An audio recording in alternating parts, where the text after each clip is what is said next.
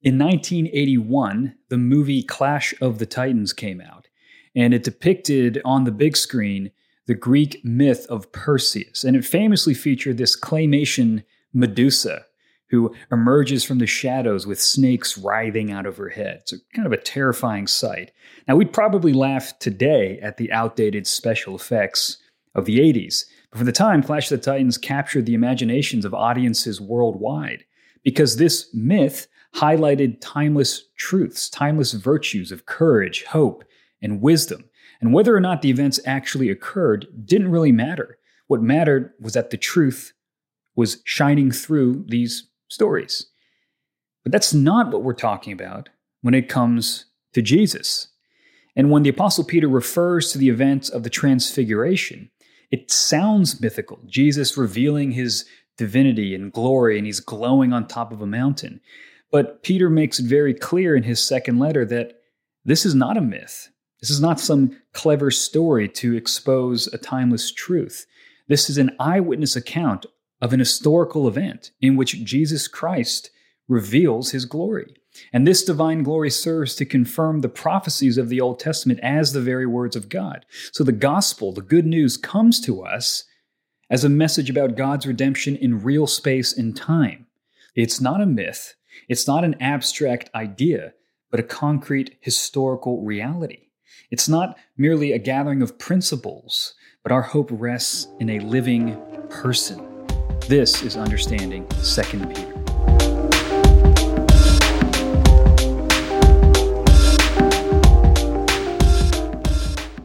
In the last episode, we looked at the Apostle Peter's urgent reminder to the church to remember that divine power has been granted to them, and that divine power enables them to partake of the divine nature, which is another way of saying to be conformed to the image of Christ, to become godly.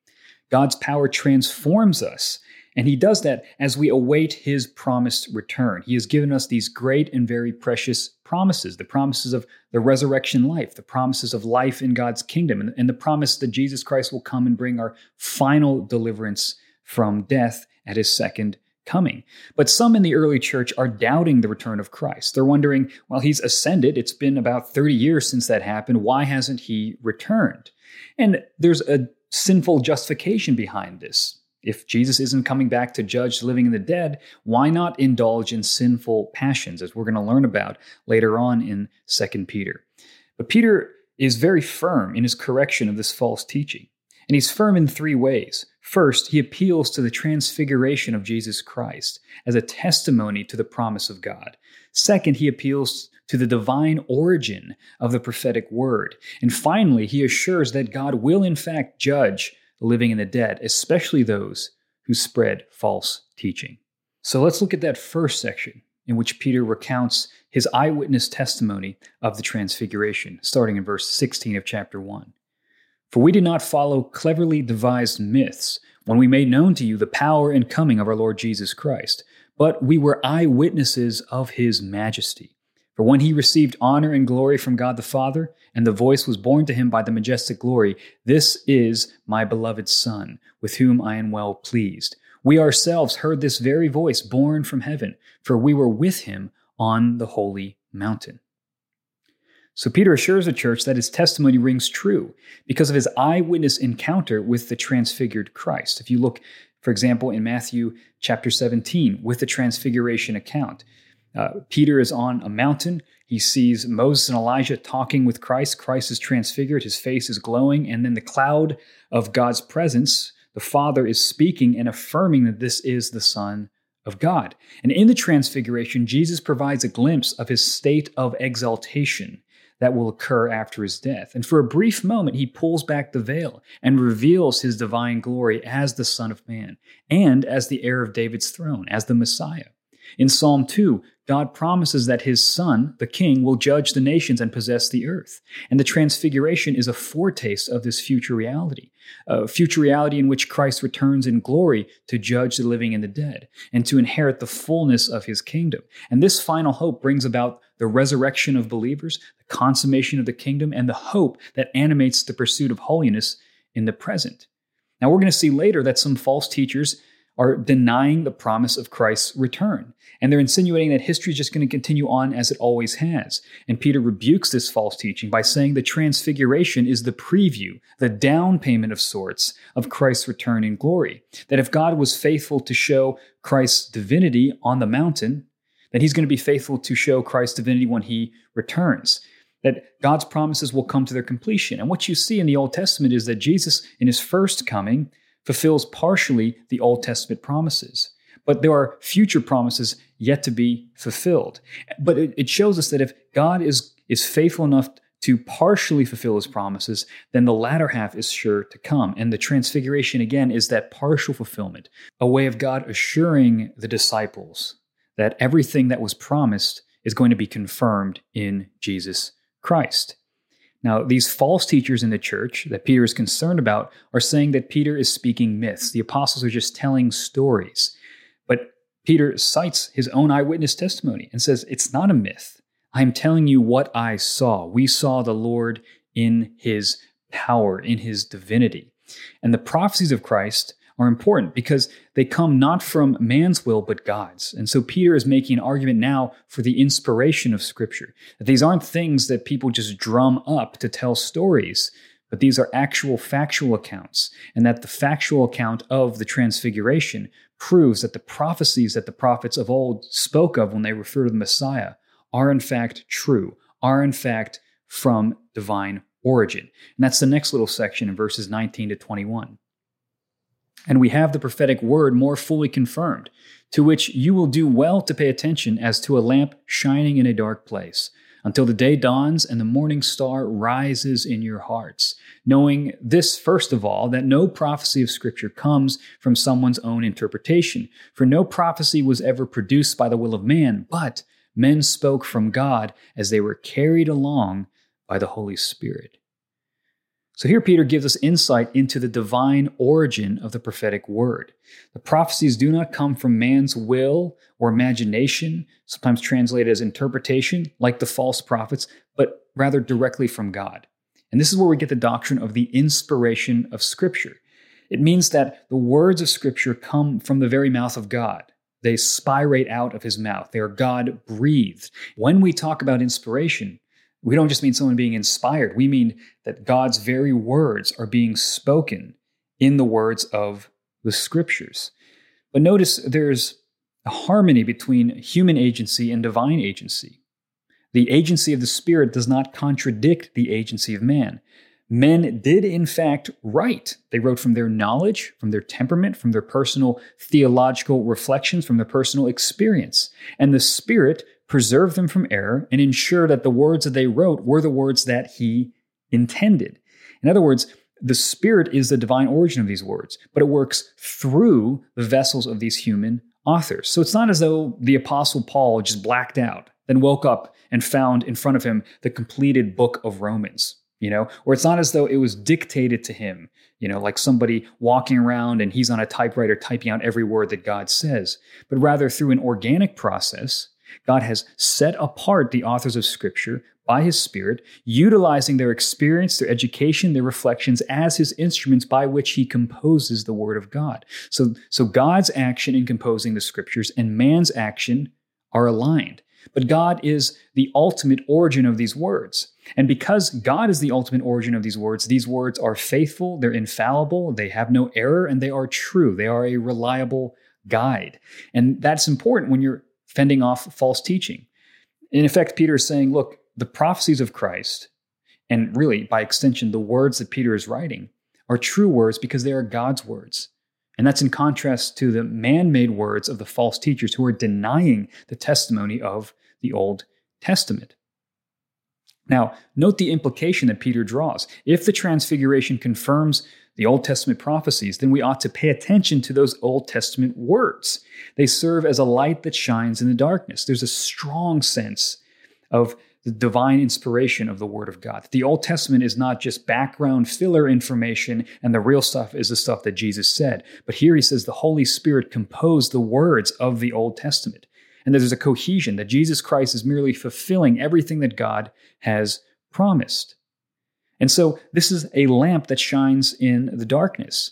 They serve as a guide. Now, we don't appreciate this in our modern society with electricity 24/7, but back then, the night was a time of great danger and uncertainty. If you're traveling through the night, you run the risk of getting robbed by bandits or attacked by wild animals or even evil spirits. And a lamp served as your only security to navigate until the morning sun rises, until the dawn comes. And Peter's using this imagery of light and a lamp and the dawn to depict our relationship with the Word of God. It is a lamp in this dark age that lights the path before us until the dawn appears, when the morning star rises. Morning star refers probably to Venus. And this refers to the return of Christ, when his kingdom of light brings about a new creation. So right now, we're in a time in which the world is dark, right? But we have the Word, the Scriptures, as our light that lights the path forward.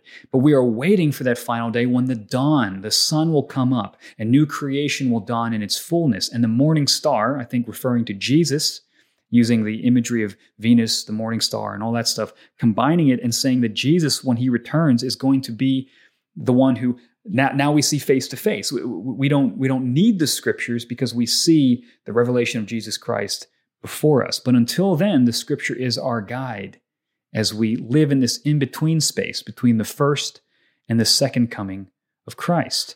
But along the way, through the night, there are going to be bandits, these false teachers that seek to throw us off the path.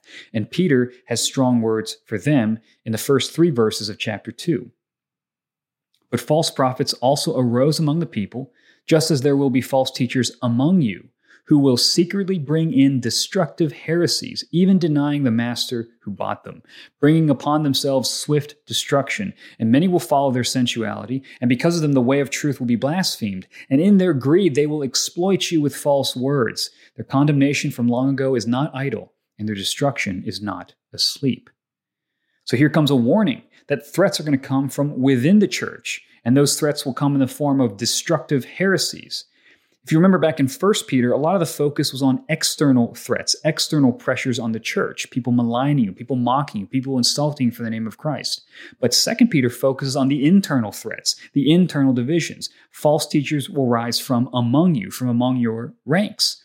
And they're motivated by the flesh, and they seduce people with false words. It says that they do this by following their sensuality, and they blaspheme the truth. This idea of being led by their evil passions, that's what sensuality is. And later on, we learn about greed as a motivation. They're greedy for money. They have eyes of adultery. They're insatiable for sin, we learn later on. So false teaching is motivated by this evil intent. False teaching and false living are very often combined.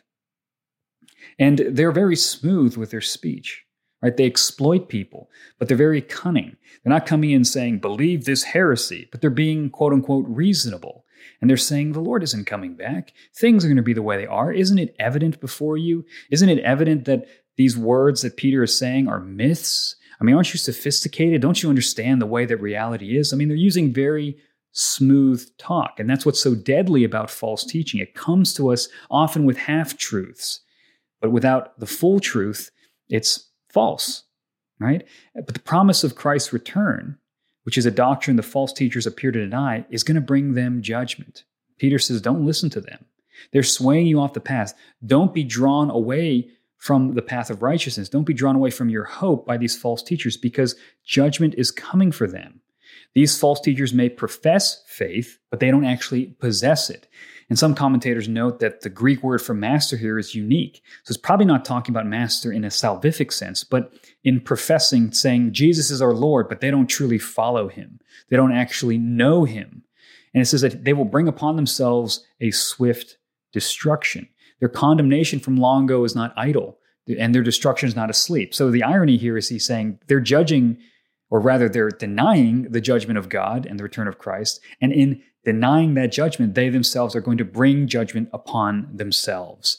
And so Peter's saying, don't play around with this false teaching. Christ will return, and he will hold them to account for their false words, for their blasphemy. And we must be vigilant against false teaching in our day, especially when key doctrines are denied.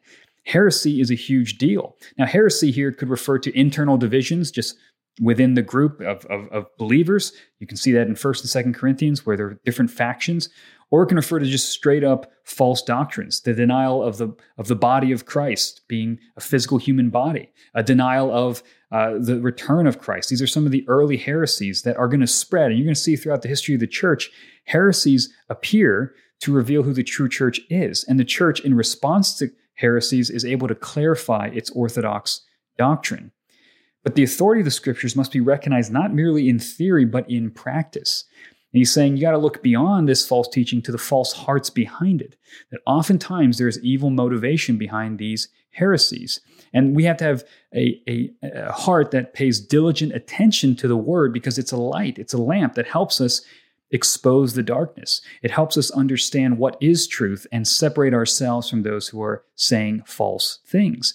So Peter in the 1st century points back to the word for the health of the church, and that same admonition remains today.